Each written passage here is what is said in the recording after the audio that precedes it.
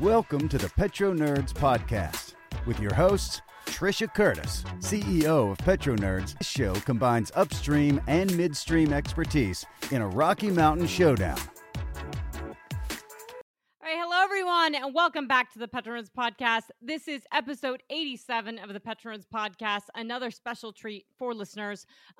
Today is Wednesday, June 21st, 2023. It is the longest day of the year, and we've had some awesome summer weather in Denver, so that's been exciting. But my name is Trisha Curtis. I am the host of the Petro Nerds Podcast. Really looking forward to you guys listening to this today. This is Liberty Frac Part 2. My special guest, Roy Ani, who's the Director of Research and Development at Liberty Energy. So we recorded this in his offices. If you listen, you need to listen to last week's episode 86, because this is part 1. This is one of the best conversations and best talks you're going to hear on frac, especially electric frac and the evolution of frac from tier 2, the engine side, from tier 2 to tier 4 to dual fuel to now with the electric frac fleets going on. So I'll recap what we're going to talk about in just a little bit. But with that being said, that was recorded on May 25th. Fantastic conversation.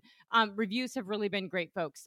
So with that being said, today is June 21st, 2023, and holy crap, the world, there's a lot going on in the world. If you are not paying attention to China, you're really sort of missing something. And so, I know, for clients of mine and for people who listen, I spend a lot of time working on China. The reason I'm keeping this short is for one of those reasons, because I'm spending a lot of time on the topic.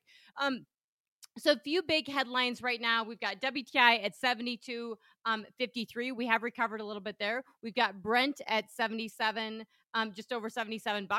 Definitely some recovery there. Henry Hub at 259. Dutch TTF at 1182. We're looking at the 30-year mortgage at about 690. It has come down from those highs we saw, well over 7%, but it's still at 690. So really high. We will be getting into housing stuff. So some very interesting stuff going on the housing front. And the 10-year yield is at 3.7725. So, the few big things I want to cover is, the OPEC and IEA came out last week with their information. If you are feeling a little bit jarred and mixed and feel like you have whiplash with regards to oil demand and oil prices, and thinking things haven't quite matched up, and that the bulls are saying, hey, it's all going to get better in the second half, you're not the only one. This is getting really, really dicey in terms of, are we going into recession? Are we not going to recession? What are oil prices actually baking in? And you have both the OPEC and IEA pretty bullish on Chinese demand outlook. So they're baking in, their bullish outlooks for the second half of this year are largely premised on Chinese demand growth. Now, if you actually saw and read through in the IEA's oil market report from last month, which was released last week, it actually said that oil demand from China had really rebounded significantly, and total oil demand was over 16 million barrels a day as of late.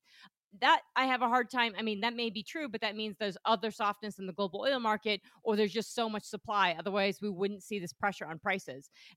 We are definitely still seeing continued softness in the contracted volumes for WTI, but we're not seeing that as much for Brent. So something's out of whack here. And what I'm hearing from the bull side, from everybody who's baking on the second half recovery story, is that, this is the short sellers and everything. The problem is, the reason you have short selling and the reason people bet on short selling is because they see the recession coming, and that's what they're betting on. So not saying they're necessarily right, because traders can get it wrong, but it means there's a reason they're doing this. They're not just doing it for kicks and giggles. So that being said, I have never seen, you're really starting to see a divergence in terms of people within the oil and gas industry in terms of, I mentioned last week, I will have forthcoming podcasts with Carl Rove and Harold Hamm. And, Harold Hamm mentioned at the the Oklahoma Petroleum Alliance meeting 2 weekends ago, he mentioned that the oil industry had been really bullish on oil prices, but in the near term, in the next couple of years, they've kind of come around in saying that it's not going to be as bullish.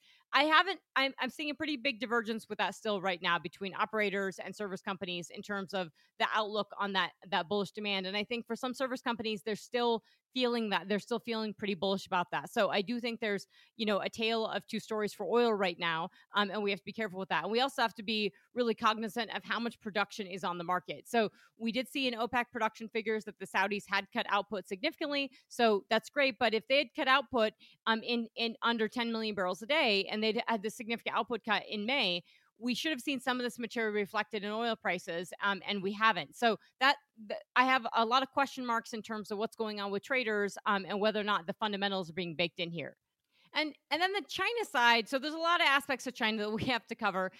One of them is just that the data and the economic data. So we've talked about this before. If you cover anything on China, if you have to do this for a living, you'll realize that it's very hard to get any good data on China. So, but what you do hear overwhelmingly is bad economic data, and the market is not happy with it. So you can't really look at Chinese stocks. Chinese stocks are not a store of value. There's very little, they don't have SEC filings like we do. So you don't have lots of data behind these companies. These could be shells of companies. So if you're trading Chinese stocks or Hong Kong stock, that is a trade. You're not holding these for a store of value. And the zero COVID band-aid was ripped off. Everyone was super excited overwhelmingly that China was going to reopen and save the global market and global oil market. And they just haven't seen the recovery. Now this week and previous weeks, we've seen lots of little bits of dabbling from the government, the Chinese government, the Chinese Communist government, of saying, hey, we're going to reduce interest rates. We're going to do various things to help incentivize the economy. Unfortunately, a lot of these measures this past week have not lived up to expectations, and the market didn't react as strongly. And part of that's because they have a lot of debt, massive local government debt. And you can't just keep spurring. I mean, how they've got themselves out of these situations before is just spend a lot of money, infrastructure spending.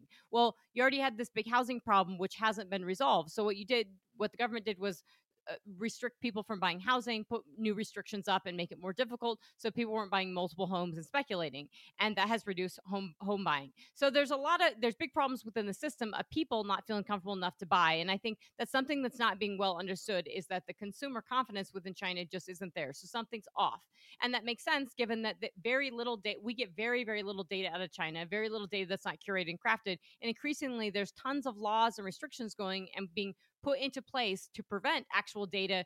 The little bit of data that we had before is actually being further restricted. So keep that all in mind when you're thinking about China and you're thinking about the health of China and what that means for the global economy and what that means for oil prices.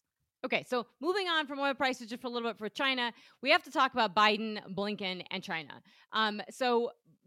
If you didn't know, last weekend, Secretary Blinken went to China, and this was, if you're following any Chinese, if you're following any Chinese podcast or anything, even sort of the amateur folks or the folks they're covering these, even the guys probably on the left of the spectrum covering China are pretty negative on the Biden administration for how they've handled this. Because what happened was Biden and Blinken really wanted to resume talks, and Biden has, if you notice, a month or so ago, there was talks about how the relationship between China was going to get better. All you hear about on the stock market, if you're watching Bloomberg or CNBC or anything, you hear about this, this very cold relationship between the U.S. and China, and the high tensions. And even Henry Kissinger just turned 100. He was interviewed on Bloomberg. I listened to that last night. It was actually a really good interview.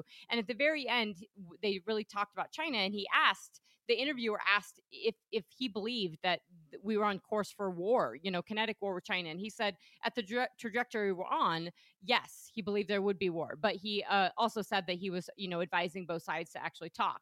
So there is an impetus to talk. The problem is that, and the reason the Biden administration is getting criticism, and should, a lot of criticism, is that they didn't get anything out of this. So what China typically does is they criticize the U.S. and then they basically make the U.S. do things to just talk. So they basically say, you have to do X, Y, Z in order for us to even have a discussion. And then you can come over here and have a discussion. And one of those things that they asked for was that to not release the balloon report.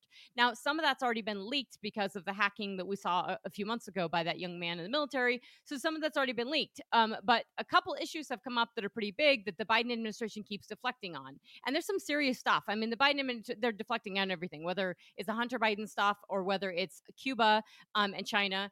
Sounds a little bit like the Cuban Missile Crisis back in the day, or whether it's with China in the balloon report. And so China has basically asked the Biden administration not to release the balloon report, or they would get mad. And so they haven't released it yet. It's probably going to get out there. It's probably going to get leaked. And that yet you have Biden going out there and saying there was 2 trailer loads of equipment on there. And what's been leaked is we know that there was equipment to basically spying intel equipment. Xi Jinping has denied this, and it's not. I mean, and Biden has said this, that Xi Jinping didn't really know about it. Well, that's really actually pretty embarrassing. If the leader of the Communist Party and also the leader of the military of China does not know about a major spy balloon effort orchestrated this that happens to fly over the U.S. So it doesn't matter. He would have known. He did know. And the fact that Biden is covering for them is a really serious. There's serious implications for that. And then what happened was that so Biden speaks very positively about the meeting that Blinken had in China over the weekend. He wasn't necessarily going to meet Xi Jinping, but he ended up meeting with him. There was lots of talks. So not necessarily moving the needle on anything, but basically just starting talks. So they did that. Biden's bragging about it. He apparently was doing fundraising or campaigning in California. And there was some stuff that came out of that of how positive he was on these Blinken conversations.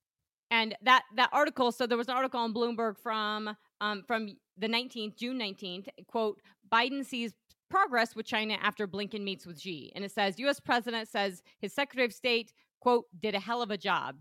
And then says, world's two largest economies look to stabilize relations. This is July 19th.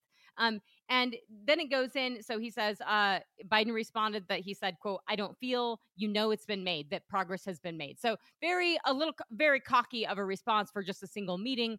And then he apparently in this meeting in California, he called Xi a dictator, and the response by China was pretty negative. So they came out and had a response to that. And this is a very, very typical response as they get, China gets really angry. We don't have the same responses if they call us or somebody a name. We don't do the same response, but they do this. So it's a very classic Chinese maneuvering of basically forcing the Biden administration, pushing them not to release the balloon report, and then getting mad at them if they, on this name front, even while the administration is trying to have relations. And they have not opened up the channels they didn't agree to open up communications on the military side. So that's really concerning and is telling. And there are reasons why, two countries, major military powers, would actually want to have conversations, at least a dialogue.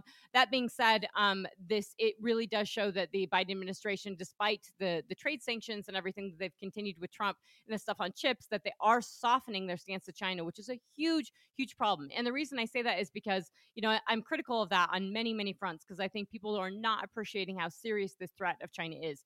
The thing with Cuba is really serious because China has come out and said, the Wall Street Journal and other reports have come out and talked about China having increased relationships with Cuba and looking to enhance military ties with Cuba and having spying and intel capabilities within Cuba. This came out, the Biden administration initially denied it, and then they came out and said, oh, this was going on during the Trump administration. And like many things they've done, they've just deflected and said, well, this was Trump's problem and we inherited it, which is just not what you do. You're president now, so you have to own this situation. So that's really serious because it's very, very close to the U.S. So when you take the Cuba situation in couple that with the balloon situation and this spying stuff, and then you layer on the TikTok and the ability to pull that information, how much information they can pull on the average U.S. person, and when they're on these apps and everything, collectively there's a lot of data and information there that helps China know as much as they possibly can about the American populace. So that's really concerning, and it's something to keep paying attention to, and it's something that this, the bipartisan stuff on China, I am kind of surprised that we are seeing this sort of softish, more dovish stance on China from the Biden administration. I think the folks who are recommending this is clearly not the right way to go. And there's also some, I take this really, really seriously, because if you are looking, following the human rights abuses within China, they are directly correlated to autos and to ESG. And to the energy transition. And so Sheffield University, I know I speak about this in presentations and stuff, but it's really important to follow this. Sheffield University has put out some new reports. They're called evidence papers, really great documents on all this evidence of the human rights abuses, of forced labor abuses within the province of Xinjiang, and really calling out companies and anyone who has supply chain exposure to China, that the only way if you have any supply chain exposure to China, you're at risk of having forced labor in your system, but particularly autos and tomatoes, tomato paste, cotton, all the stuff, and batteries, wind and solar, which almost exclusively come from the province of Xinjiang. And the response by companies is often, oh my gosh, we can't fix our supply chains, it's too hard. And the reason I criticize the Biden administration on this is because we did implement policies to not be importing stuff from Xinjiang, although those have not been implemented because we've been taking stuff from Xinjiang, including cotton. And almost all of that, I mean, there are direct correlations to cotton picking and forced labor. And so the Chinese government has actually put together strategies and incentives for businesses, especially heavy industry, to move to the province of Xinjiang, and they have, very cheap coal, very cheap power, all these incentives, and they have very, very low cost to free to forced labor to supplement these businesses. So there's a huge incentive, and there's meaning behind this, especially if you look through these evidence paper at Sheffield, is that China has experienced rising labor costs, and low labor costs have been one of the big reasons why China has been so attractive for so many businesses. I did think it was also very interesting that, if you're looking at the crazy rise in NVIDIA and these tech stocks, NVIDIA is trading at 30 times sales right now. Forget earnings. It's 30 times actual sales. But there's been a big flip so tons of ESG funds have funneled into NVIDIA, and ESG funds were really big on Tesla. And I find that fascinating Elon Musk is a unique individual in and of himself, but Tesla, is an electric vehicle company.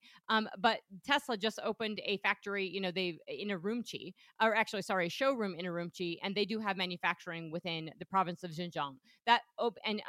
Opening up a showroom in Urumqi earlier this year in January was basically a big statement to the Communist Party of saying, hey, we're in it with you. And so their supply chains are riddled with supply chain abuse, riddled with human rights abuses, including forced labor or low cost or free and cheap forced labor, and very high. I mean, anything if you're wind and solar, which almost all of China's wind and solar manufacturing is being done in the province of Xinjiang. Almost all of the world's solar or photovoltaics are coming from the province of Xinjiang. So if you're getting the stuff from them, you are getting the actual life cycle emissions is horrible. The CO2 footprint is awful, but it is being made most likely with free to forced labor, hence why it's so damn cheap. So really, really important and to pay attention to. This problem is not going away. It needs to be elevated. It needs to be talked about, and it needs to be understood. And there's really no excuse. So that's all extremely serious. So keep that in your back pocket. And just the point I'm making on that is that the Biden administration has said we're getting imports now increasingly for our solar panels. We're getting them from Malaysia and Vietnam and other countries. They're not making those. They didn't develop supply chain. They didn't develop capacity to make solar panels overnight and make all this stuff. So they're getting it from China, and they're just putting the sticker on it. And the Biden administration, the Congress has said they want to ban that, and the Biden administration has said no, he'd veto that. That's a really, really big problem. That that's opposite of ESG. That in the name of we want to have solar panels so bad that we're willing to take them from a direct threat to the U.S., but we're also willing to take them that we know they're made with forced labor and human rights abuses is just absolutely insane. It needs to be talked about, and it's also a horribly inefficient form of energy. So we need to be cutting off anything exposure from China for solar panels and wind power as well. And that does push companies to divest out of that area and go to other places. And we're already seeing that take place right now. So if you really want your supply chain, if you really want wind and solar power, which are not very good forms of energy, but if you really want them out of China, when you divest out of these places, companies that want to make money on this, they have to push it elsewhere. And then we start seeing that the cost goes up because it's not actually made. They have very low cost because it is made with forced labor. So serious consequences that from the whole supply chain perspective. Okay, and lastly, I know that was a long rant on China, had to be done. So home builder sentiment is way up. And this is kind of crazy given that we've seen the very high interest rates, but every time interest rates come down a little bit, and interest rates, like what you pay for a mortgage, is not directly tied to what the Fed is doing. It is in terms of the signaling and then what the 10-year is doing. So it's more directly correlated to the 10-year yield, which is why I talk about that on this podcast and talk about it with clients. So that's real. But what's happening is that every time there's a drop, every time there's a sentiment shift and we drop mortgage rates, is that the buying goes up. And so buying has just been crazy. And this is the real sticky problem that's going on with the Fed, is that shelter costs are extremely high still. So when you think about inflation overall and you think about, okay, well, inflation has come down, it's under 5%. That's just the rate of price increases now. So the 10% in food inflation that we had before, we had that, and those prices haven't come down. Just the rate of we're still seeing price increases, and you see that at the grocery store. Think about 2 years ago what the cost of olive oil was, what the cost of a jar of peanut butter was, what the cost of eggs were. You were paying so much more for it now, and that is really, really problematic. And that's what the Fed is talking about. When Jerome Powell was on the Hill today, he was talking to Congress, and he reiterated the same thing he did with his pause that he just did with the Fed's pause that I've talked about, is that, hey, inflation is still sticky and it's high, and we have to take it down. Why they didn't increase interest rates before is beyond me. It makes no sense. It's created a lot of confusion in the market. And the problem is this: Jerome Powell has a big problem, and he is trying to navigate the political side of this. And unfortunately, it's not working, because the political side has put so much stimulus in the market. So we have all these government expenditures, which are like $2 trillion a year. That's stimulus that's going to the system, and it's inflationary. The one thing that is going to start helping is that students are going to have to start, student loan payments are going to have to resume within 2 months. That is huge. That is a lot of money that's going to be pulled out of the system. So you can, if you're looking for headwinds potentially in earnings or retail, especially retail, that is it. That's one of them. But that means that the Fed has all these headwinds, and we saw the UK inflation came out at 8.7%. It was this was a couple days ago. It was expected to be 8.4%. That's the fact that it's just still near 10% is really high, much higher than ours, but very, very high. And the Bank of England, we saw the European Central Bank has raised rates. We saw Canada has raised rates unexpectedly. So the fact that the Fed is sort of behind the curve in this and raising rates, and they just want to pause and see what happens and hope everything gets better, it's not going to get better. In fact, it's probably going to make that inflation probably a little more entrenched and stickier. And they say they're going to raise rates, and they're going to have to raise rates at least 2 more times, but they may end up having to raise them higher, because you just have to get rid of this sticky inflation, which they may or may not do, which will be problematic for the economy. But that being said, is that the UK and the EU, or at least the UK, directly talks about government expenditures. And so when you hear commentary about UK inflation and what the government is doing, you hear them talked about together, and you don't hear that in the US, because it's really uncomfortable to talk about, and Jerome Powell doesn't want to talk about, but it's really serious. If the government is spending a lot of money and you are trying to raise interest rates and cool off that spending, the government is not helping you. And so in the UK, they're talking about that they're putting subsidies for mortgage payments, because unlike the US, the rest of the world, their mortgages are basically on 2 year or 5 years. And so when they roll over, they're getting these higher payments. And the government is putting out these incentives to help folks with that, the payments. Well, that's just inflationary, and it's doing the opposite of what the Bank of England is trying to do with raising rates and cooling off the economy. So that's a big problem if we're not addressing that ourselves, and that, hey, the Fed is raising rates, but we still have all this money being spent into the system, and this is real. Entitlement programs, increased government spending, all of this prevents, this keeps people spending, and it's just a simple balancing act. The real thing that no one wants to talk about is unemployment. And that's that unemployment has to rise, because people have to lose jobs to really, really curtail spending, is that they have to feel, a change in the system. And so the Fed is also very uncomfortable talking about that. They talk about, oh, we can have a soft landing, and it won't be recession, but maybe not a big recession. And that we'll go, because the employment sector, because it's so tight right now and it's been so sticky, is that maybe this is good, is that we won't have, instead of having rising unemployment, above 5%, we'll just have the vacancies come off.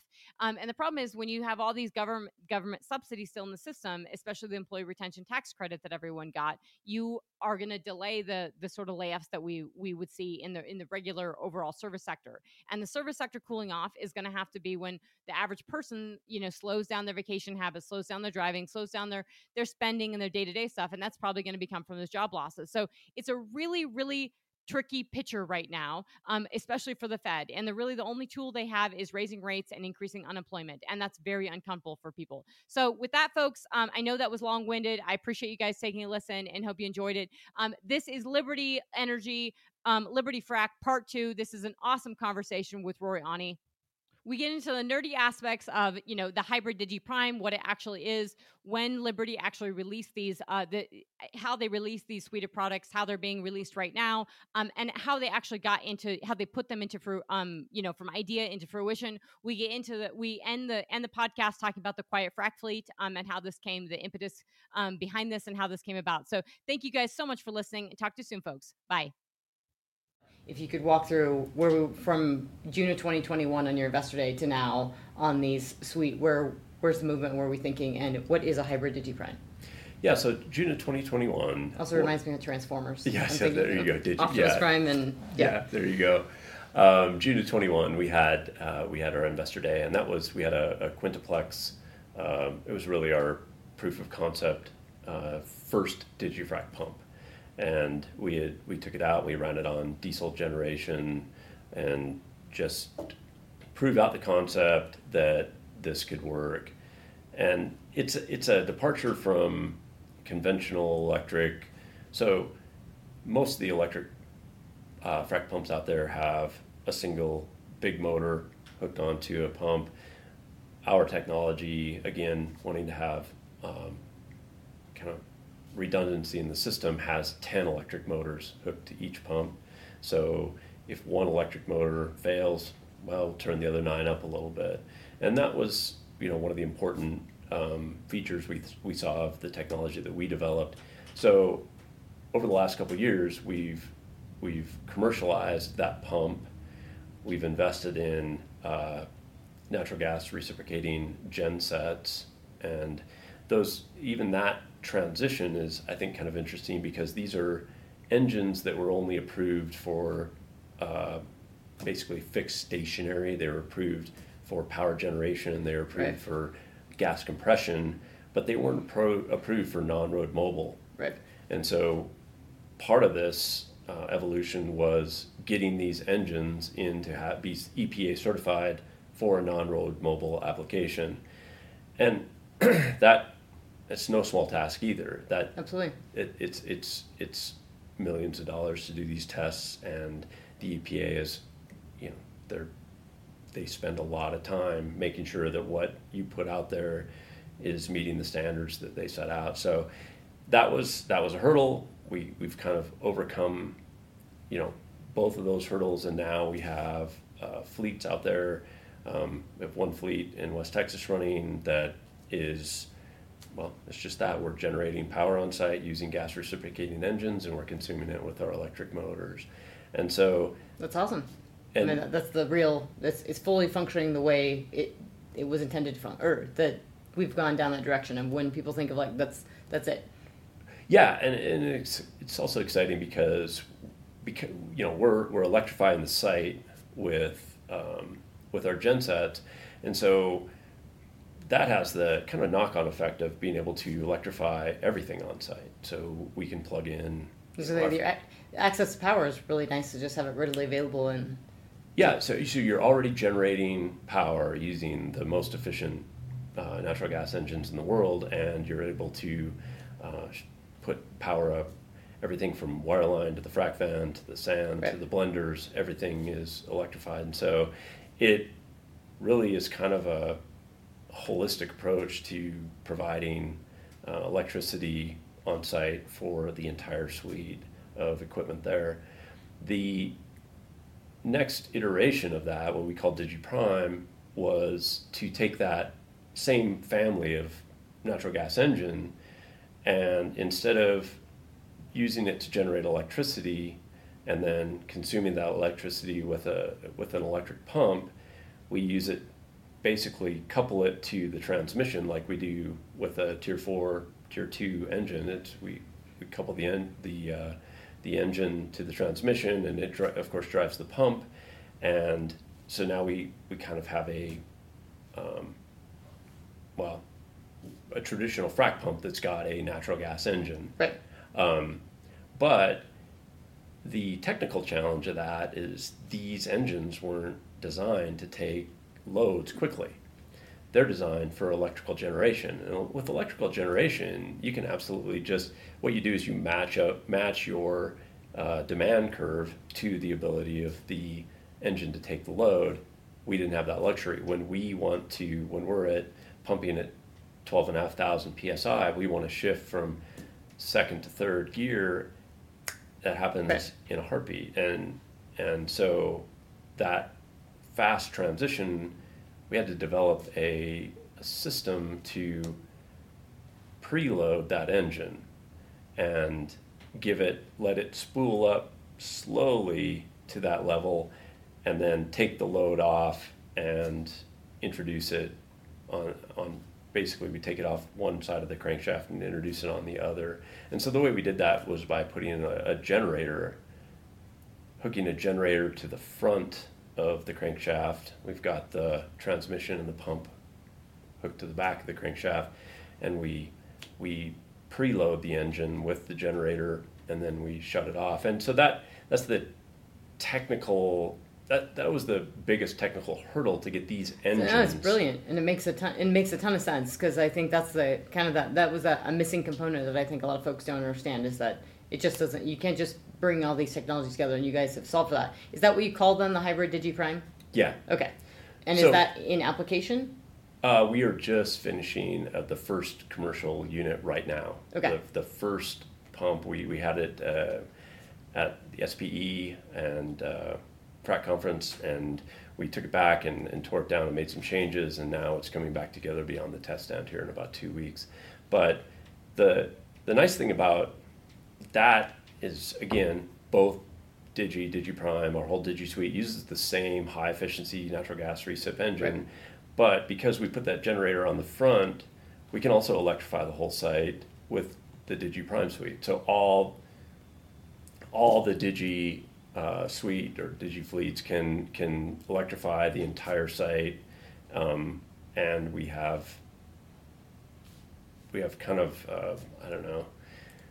It's kind of like Tetris. We can fit the right mix of engines, pumps, and fit them together for our customers' needs. And I mean, it makes, to me, I mean, from a logistics standpoint, and listening to a ton of other earnings calls, the investments in nat gas are, I mean, they're strong. It doesn't matter who you were listening, a slug of operators and service companies, everybody's leaning pretty hard into nat gas, which makes the, your Siren purchase and then the whole Liberty, the LPI, Liberty Power Innovation, a lot of Liberty names, Liberty Power Innovations, that makes a lot, coupling it all together to make sure you actually have the gas and have that, the feed in there makes a ton of sense. The market, I don't know if they fully appreciate that, because you have so much noise on the energy transition and a lot of stuff against natural gas, especially the stuff that came out of the G7 and the energy communique and everything on nat gas. So I found it very interesting that communication was coming out from the G7 at the same time these earnings calls were coming out, which were extremely bullish on nat gas. And which is also interesting because, and important for people to realize, is that we have very low natural gas prices.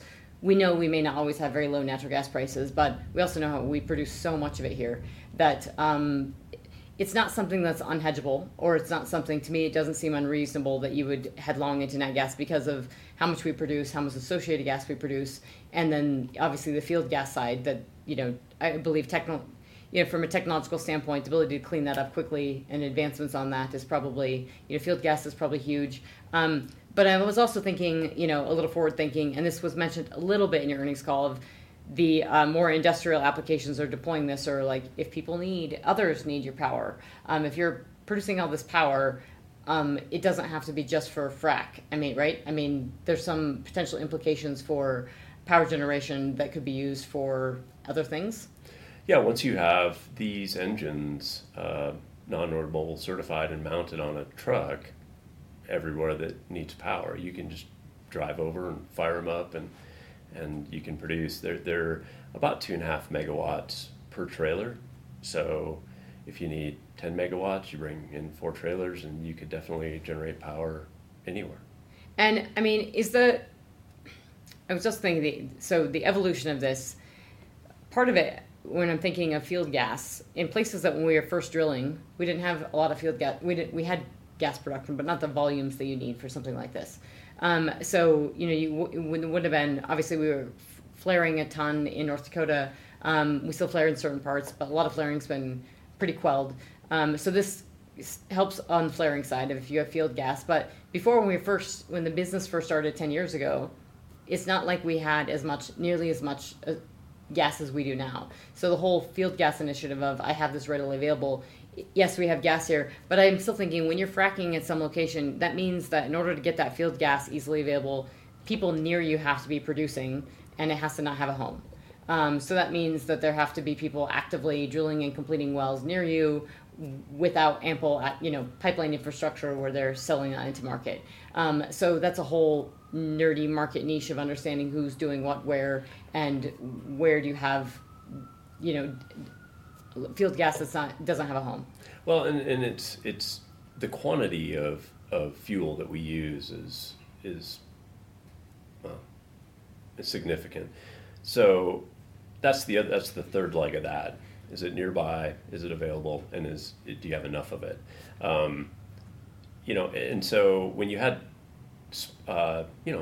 tier 2 dual fuel in the early days, or even now with the tier 4 dual fuel, you can say, all right, how much fuel do you have? Oh, we can give you 250,000 standard cubic feet an hour. Okay, well that'll run our entire tier 4 fleet, but that won't run a natural gas, 100% natural gas recent fleet. And so that's a lot to it. You said 250,000 standard cubic feet. It's a lot of gas. Yeah, no, and that's where most of the, when we talk about using field gas, it usually is a production line. In some places, you can actually tap a natural gas line and get that, but usually it's a collection from a number of wells where you have large contiguous acres that they've put in this whole big high pressure gas line to get that gas back to a treatment facility and then treat it and ship it on. So so you're tapping into that. You're not tapping into this. Otherwise would have been flared. We can. So it's with dual fuel, with some of the smaller users, where we could just tailor. We'll take whatever you can get. Right. But there's just the flare capture just isn't enough gas to run. Does the Siren purchase help with any of that a little bit? I'm guessing the scale has to be just right, but smaller sort of makeshift solutions on the CNG, it's not next to me, but it's pretty close, and I just need to get that CNG to me. There's absolutely some places where that works pretty well, or could potentially work pretty well, but again, moving the compressor, getting the compressor powered up, and getting all that logistics, it's way more difficult than it seems like. It should be pretty easy, but when you actually say, okay, well, how do we fill the trailer? Well, we need a compressor. How are we going to power the compressor? Is it electric? Is it, and so the logistics of it become very difficult on flare capture. Now, if you've got, there are some companies that are out there that are saying, hey, we will come in and we'll capture that gas and we'll compress it. And that has a home, but that is raw gas that's untreated. Okay. So then we have to treat it. It's a challenge, and it's a scale thing. So with all this evolution, we truly are seeing I think we've seen step changes and massive evolution in the state of the frac business, and I do think it's important for people to understand that electric frac fleet the innovations and the efficiencies and the gains have largely are being driven by efficient use of natural gas on the front end from the power generation, and then all the work on. So it's which you guys have worked on both that and then on the pump side and on the actual frac side. So that's huge. But obviously there's an impetus, and we've talked about this on the CO2 emission side, is that from operators and at least how they talk publicly, and clearly speaking so much about emissions, and everyone knows listening to the podcast, and anyone who knows me, I'm on the record for, I think there's way too much being touted on the emission side and not enough being talked about what the actual operators are doing. But that being said, there has been a big driver, and this is known, by operators pushing for, wanting more electric frac fleets for emissions reduction. And what I thought was interesting about this paper was the explanation on really going through what's your biggest bang for your buck on reducing CO2 emissions. And so I would like for you to sort of walk us through that if it's about CO2 emissions reduction, you guys obviously have a suite of products that are working within that, but how much have you, from the old stuff to what you're doing now, what's the actual reduction? And if this is about emissions reduction, is great, but it's that, hey, we also it has to be efficient. And so to me, when things make sense, it's usually a fuel efficiency standpoint and a cost efficiency standpoint and a technological advancements. And, oh, by the way, and because of that, we're reducing all these CO2 emissions because we're using less fuel or we're using that fuel better. Yeah, so a lot to unpack there, but let's... take any angle you want on that. Okay, yeah. Well, I think it'd be worth talking about the actual savings because they are important to talk about. So when you look at going from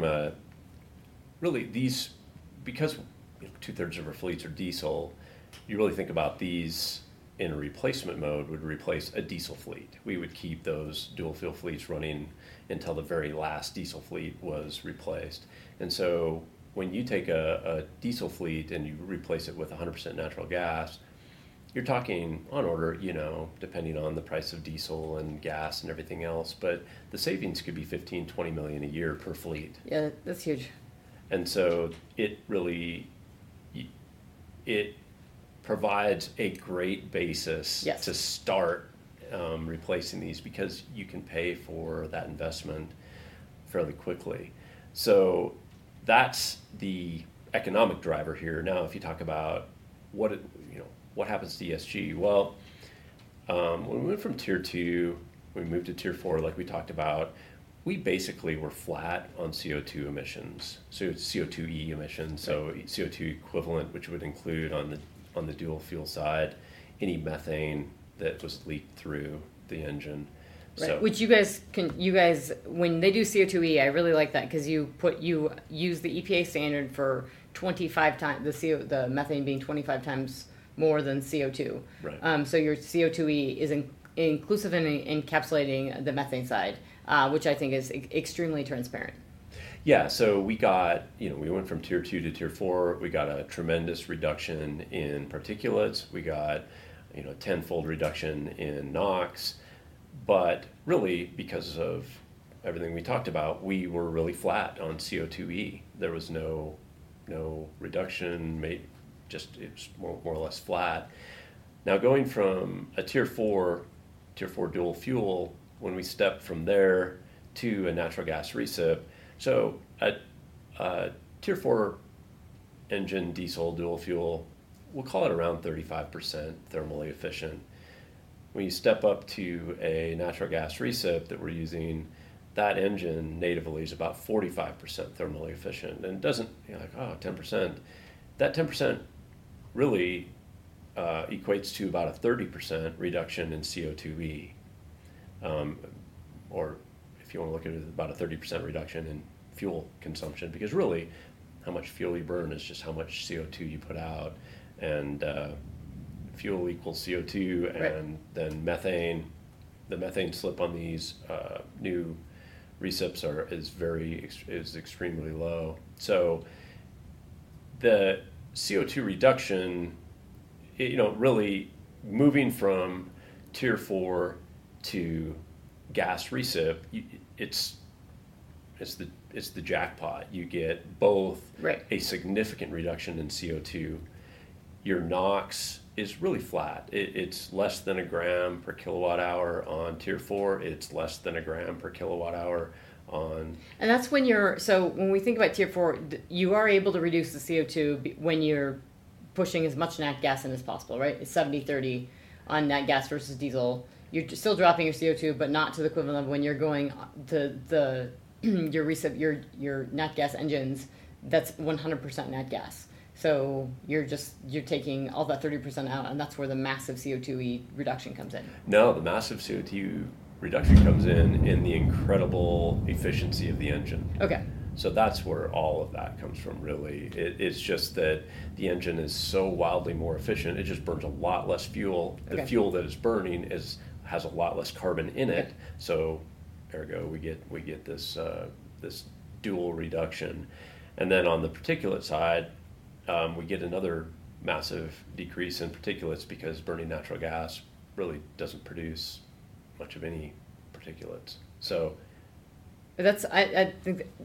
Are we going to see more applications to that? I mean, we were kind of hinting. I was hinting at that before, but will we see more applications to that wildly efficient use of nat gas on the front of that and those engines on the front end to drive this? I mean, we because it's that much more efficient on the fuel side. Are there applications outside of frac that we're going to see this? Oh yeah, I think you're already seeing it. There's definitely shipbuilders that are using natural gas engines. One of the engines that we looked at when I was in Germany a few months ago was designed for a locomotive. And if you think about how a locomotive, one of the things about any mobile application, you have to drag your fuel with you, or you have to park and bring the fuel, LPI style, bring it in a trailer. Right. If you've got a rail line and you can use a natural gas engine, you could hook up a couple of LNG cars behind right. the locomotive and pull your fuel with you, and the locomotive would barely notice that additional tonnage. So yeah, I think there's a decent runway ahead for this type of technology. I do. And it seems like it, and I dabbled in when rail was big, crude by rail was big, and there was talk then. This was several years ago, but I think the engines had not the technology just wasn't there yet. And now I would say that it makes me think of on the shipping side and the rail side, when you have step changes and advancements on that much more efficiency and that much less fuel. That's really where the application of this you could see big places where this can be used, and dramatically it could have dramatic impacts in diesel usage. Yeah, for our Liberty Power Innovations business, we ordered 15 natural gas tractors. So these are Kenworth tractors that have the 100% natural gas reciprocating engine in place of the diesel engine, and so they have compressed natural gas tanks on board, and How new are those? Did those just come out? They've been around a bit. They've probably been a little bit underpowered. They're making a change on the engine side to fix that, but yeah, these are our first 15. We'll take delivery of this year. Oh, awesome! That's a nice little nerdy tidbit. Anything else? Any more on this? Anything else you want to add on this emission stuff? I don't know if there's much more to add. I think if I were to look just my perception over the last 5 years, there's absolutely, our customers are taking it very seriously, and so that is driving a change in the industry, and they're asking they want the latest, greatest equipment. I think it's really, we talk a lot about the barriers to entry in businesses like Frac. You go back to 2012, 2013, if you could get hold of some used frac pumps, rebuild the engines, you had a company. Yep. And really today, there's still a little bit of there is a little bit of the market out there that is looking for just what's the very cheapest job you can give me. Really, the trend though is towards we want both the most efficient, cheapest from a fuel standpoint frac fleet you can provide, and it has to be lower emission. It must. Well, and that's where I think the evolution of the industry sort of gets you to that point of, I always think it is tricky on the frac side. I know you guys as a company have been known for, and Chris mentions the earnings call a lot of, your customers are pretty consistent. It's not that they're not going, you're not flipping out all the time with customers. So it's a long-term relationship base. And that makes a big difference, but it also is a big difference when companies are consolidating and smaller companies, well, particularly here in Colorado, Chevron just bought PDC. I mean, so, and they weren't a small company by any means, but that consolidation also breeds, if these big public companies, for right or wrong, are pushing on the emission standpoint. I personally think some of that's wrong, but it is what they're demanding. Now, the question is whether they pay for it.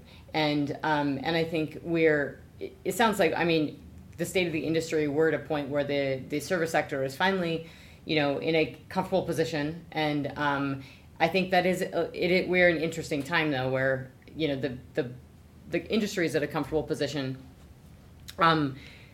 The service sector is at a comfortable position, but the industry, we're $71 oil. And we still have all this, we still have a lot of, I don't want to say pent-up demand, but we don't have people just ending their... Okay, so apologies for technical difficulties, but we were talking about, and we're going to wrap up this podcast, and we were talking about the consolidation in the space, right? We have an evolution. We're more than 10 years now into the business. I mean, shale revolution really started 2006 with gas, 2008 with oil, and it's now 2023. So naturally, the industry has evolved.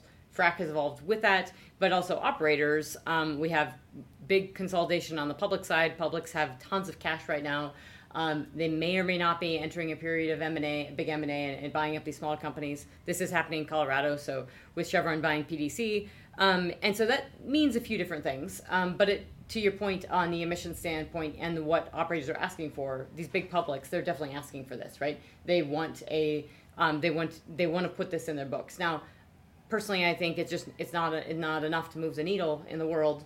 Like Colorado is 0.3% of global emissions. So if if we dropped if everyone was using an electric frac fleet at the primo usage and we dropped all the emissions we could, it's just very little in terms of the actual output. Not saying that companies doing that's a bad thing, but I do think it's important that we think about $71 oil and this consolidation. And yes, lots of big publics have lots of cash. We still, though, as you guys know, in the Permian, and you work with a lot of private companies, is that there's a lot of private companies. And they tend to they flex down when oil prices go down, they flex up when oil prices go up. And, they also contribute meaningfully to adding production, and the publics are not meaningfully adding to production. They're keeping things, within, they're making money and returning money to shareholders, and they're growing at 3 to 5%.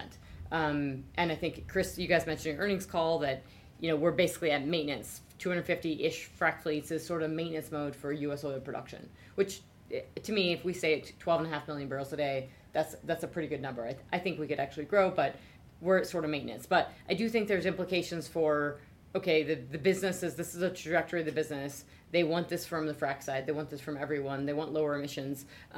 But you guys have to be able to make money on it. And this has to ride the course of, it's a commodity business.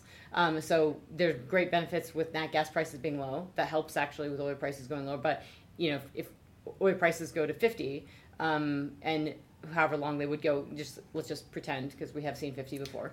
If oil prices go to 50, and I think we're just getting a little bit caught up in the industry that we're going to be. I think we think like it's 100 and it's 70, but everybody in the industry talks like it's 100 and it's not. It's 70. But we have this pretty remarkable resiliency. And I babble a little bit on the market side, but I'd love for your take on that. You may disagree with that, which is completely fine. No, the market side, I think you nailed it. One of the things that maybe to add to that is, 250 frac fleets is kind of maintenance level if we just kind of maintain there.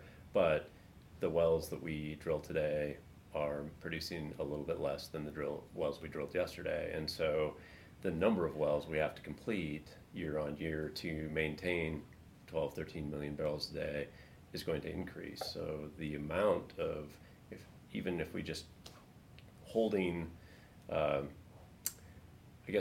production constant, we need to see a remarkable increase across the industry in efficiency, or we need more frac fleets. And those frac fleets, what is in demand because of the potential for a shift down in the price of oil, or just capture the savings that you can get from 100% natural gas. So they want, like I said, it's both. They want both. Yep. They want cheaper and they want it better. And I do think it's a really good point, because I push the emissions too hard, but I do think 100% natural gas at these gas prices, knowing we're gross withdrawals are 123 billion cubic feet per day, we have a lot of natural gas. So it makes total sense, and I really do hope the industry, being third generation and spending my life studying it, I really do hope the industry this time around, and thus far, that no one's put the brakes on. I mean, at $70 oil, you shouldn't be putting the brakes on, but this is if you haven't learned the lesson yet, write it out, drill through it, complete through it, work through it, because you can do the math all day long, and your books look better when you drill and complete through the downturn than when you don't and you just stop, and it screws everyone up, and then everybody pushes you to drop prices, and then they don't wait, and then you have to raise them, and it's a mess. And the industry needs to be very forward thinking in this run, and as much as consolidation as we still have so many of these privates, which have helped keep those well completions up. And I think to your point of we have to continue those efficiency gains, and we have to maintain. And this industry has been very good at that, of being extremely progressive. I mean, the average lateral lengths we drill, I always talk about that, but I mean, it's way more than it was. It's incrementally grows every quarter. So we're looking at those efficiencies, but we are completing less wells in total than we were, which makes sense why we're not at 13 million barrels a day, because we're not completing as many wells as we were prior. The average productivity is holding up pretty well. I mean, it hasn't been smashed, so I find that very impressive, because we have so many privates that have sort of stepped out. And so I always tell people I'm pretty bullish on the Rock. And I know you guys, this is why I love completions. I mean, you guys are bullish on the Rock too. The Rock has a lot left to give. So I do think, I hope people listening to this really appreciate that, this is it's an incredibly fascinating business. It's hugely technically, there's a massive amount of technology that's in this. It's extremely nerdy, but it also has a lot of running room. And just the stuff that you've done alone within Liberty, I think is extremely impressive. But it's not it's just not a boring business by any means. Yeah. Yes, it's absolutely never been boring, Yeah, for sure. And lastly, I will just mention, because you pioneered the quiet frac fleet here in Colorado, and this is probably not the podcast to talk about, Colorado regulations. I talked about it plenty on previous podcasts, but it is a different environment to work in, and it was an impetus for you developing the quiet frac fleet, correct? Because in Colorado you drill closer to urban environments, and so I've had Heidi Gill on the podcast with Urban Solutions on the actual sound walls, but the quiet frac fleet is literally obviously has more applications than just Colorado, but that was all you, right? Well, yeah, I wish it was all me, but yeah, it was let's say it was my idea. So going back to kind of 2015 and 2014, we were coming out of 2014, we started the downturn, and at the very same time, Colorado decided that, they promulgated a rule that said we have to maintain emissions or basically sound pressures at less than 65 dBc at the nearest inhabited structure, which there's a 500-foot setback here in Colorado, so the nearest inhabited structure would be roughly 500 feet away. So your fleet has to be less than 65 dBc at 500 feet. So that's where we started, and it was, I think it's fair to say that we didn't think that was going to be possible, but I in a previous life worked in underground mining for many years, and that was something that we worked hard on in underground mining, because you're going down these tunnels, you have miners driving these big loaders, and the sound bounces off the rock just maybe a foot or two away and bounces right, and so it's the intensity of the sound was so high, and so we had to make improvements to this underground equipment to get in compliance with MSHA. Well, fast forward, 15, 20 years, here we are in Colorado, and we said, well, we've got to make these frac fleets quieter, and everybody said, well, they're loud. And actually, there was a certain amount people that, when I said, I think we can make them quieter, they were proud of how loud they were. Like, that loudness meant power, and it meant America, and so I said, well, nonetheless, like, it's not going to be silent, and it's just quieter. Yeah, exactly. And so so I went out here. We have a great fab shop. We have a bunch of really innovative guys out here in the fab shop, and I said, let's start looking at what we could do to make this thing quieter. And we tried a couple things, did a proof of concept, and kind of showed it to Chris and the rest of the executive team. Said, hey, I think we could do this. So we built the funny anecdote that we built an actual prototype, and with everything we had learned from our work here in Colorado, we went down to Oklahoma and we built a prototype, and we fired it up. And the reduction of noise when we say 65 dBc, really it's the low frequency noise that travels really efficiently across space. And so what you want to do, if you could do something perfect in a perfect world, you would knock out all those really low frequencies, so 20 hertz to maybe up to 200 or 300 hertz, knock those out, and the rest would kind of naturally dissipate because they're not long lived in the atmosphere. Well, we finished this very first prototype, and we put it on the test stand, and I measure it, and we made it louder. Like, we effectively built a giant subwoofer. The walls of the enclosure were acting like a speaker and amplifying the low frequency. And I was like, all right, we can't make this call. I can't call Chris Wright and tell him, hey, good news, we made it worse. No. So back to the drawing board. We brought in a gentleman that had worked at NASA, had been on one of the shuttle programs, and was kind of an expert in reducing noise. And he said, well, you got it 99%. It's just this one thing that you missed. And so he was able to tweak it. And what a success story for us. I mean, we took we saw kind of a 3 to 4x reduction in sound power. We were kind of 103 decibels at 25 feet, and prior to enclosing them, and after we're at about 80. So it's a remarkable. It exceeded my expectations, and it was kind of just in time. We rolled out these fleets as Colorado got very serious about enforcing these noise restrictions, and we of course we saw one of the drillers here locally got shut down for being too loud. And so it was a good idea, some great work by a lot of engineers here at Liberty, and then and elsewhere, and then great timing for rolling it out.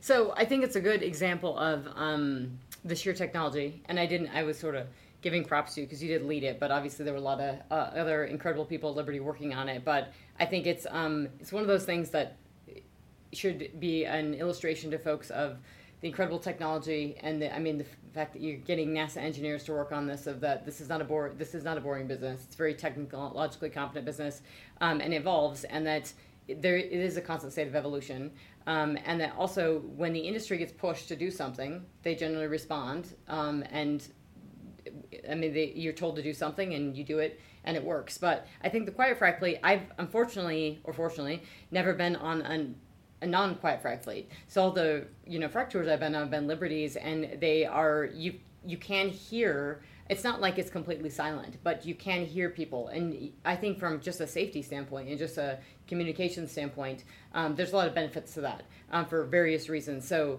yes, reducing noise, but I think in application basis, I can imagine folks outside of the DJ saying it wouldn't be bad to have a quiet frac fleet. So I think from that standpoint, and the fact that you guys did it just in time and had it to comply is just a complete example of this industry is filled with remarkable people in engineering that engineering feats. So if there's requirements, and this is why I'm big on the regulatory side of saying lay them out and then let's go hit them. But if the regulatory environment is pushed to where the goal is to put the industry out of business, that's very different. And I just think that's an important differentiating piece, but a very great technological feat. Yeah, it is. And we were also, I have to mention that we're incredibly lucky to develop this technology, and it was millions of dollars in development. To develop it in 2015 in just one of the worst environments to try to beg for money to do a capital project. I remember I said, Chris, our CEO, Chris Wright, I said, hey, Chris, I think this is a good idea. I think we should do it. And he said, no, it's a great idea. And I said, it's going to cost millions of dollars. And I think it's going to work. There's no guarantee. And well, let's go do it. And he was just 100% big believer in this. And what's been interesting is, I even had, as we were developing it and as it was proving out, I had some conversations with people and they said, we don't need that. Like, it's not, we won't need it. We'll figure something else out. Don't worry about it. And it came out, and it all of a sudden we went from 0 quiet fleets in the DJ Basin to virtually every fleet running in this basin is either one of our quiet fleets or a facsimile thereof. But what's then interesting is how, like you mentioned, then other places start hearing about it. Yep. So we need this in Midland. We are fracking right here. We need one of those too. Give us one of those fleets. And then, in Louisiana, oh yes, we also need that. Right.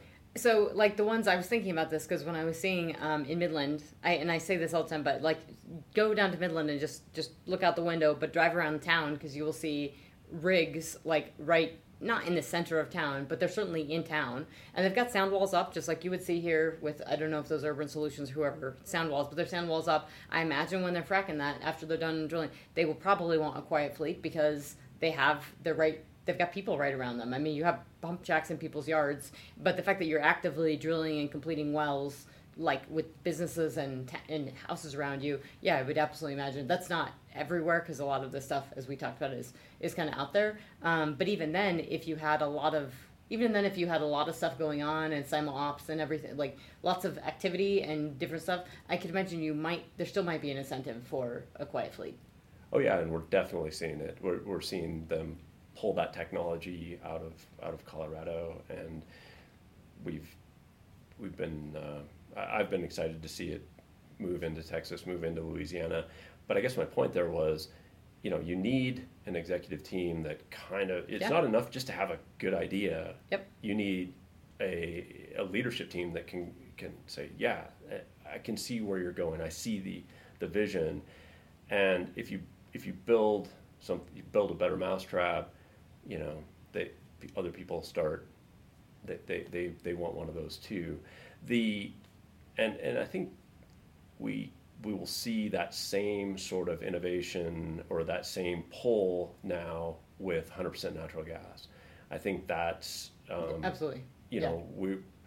It was hard to develop. It took a lot of work. We had to do the EPA certification, all of the steps that had to happen.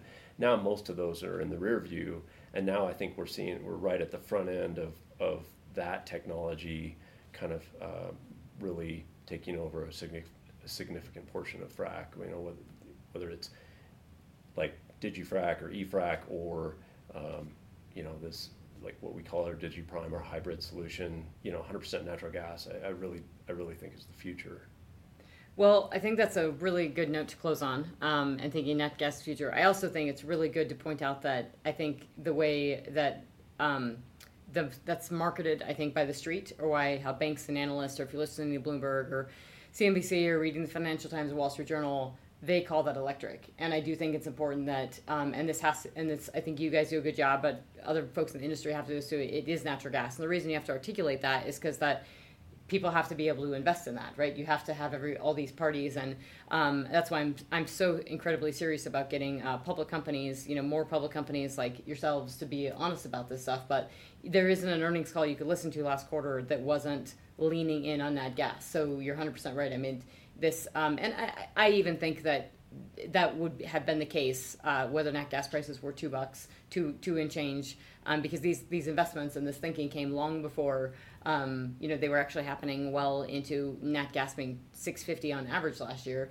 and $10 in August last year. So this was going on long before, and this is the whole, to me, where I get excited about, at least you guys and some others, looking long into the business of that. This is a commodity business. It is a boom and bust business, and we have cycles. And if you can look through them, there's huge opportunities. And I think we're obviously going into recession, and things are going to be messy, but there's also huge opportunities in that. So, thank you very much. I really appreciate it, Roy.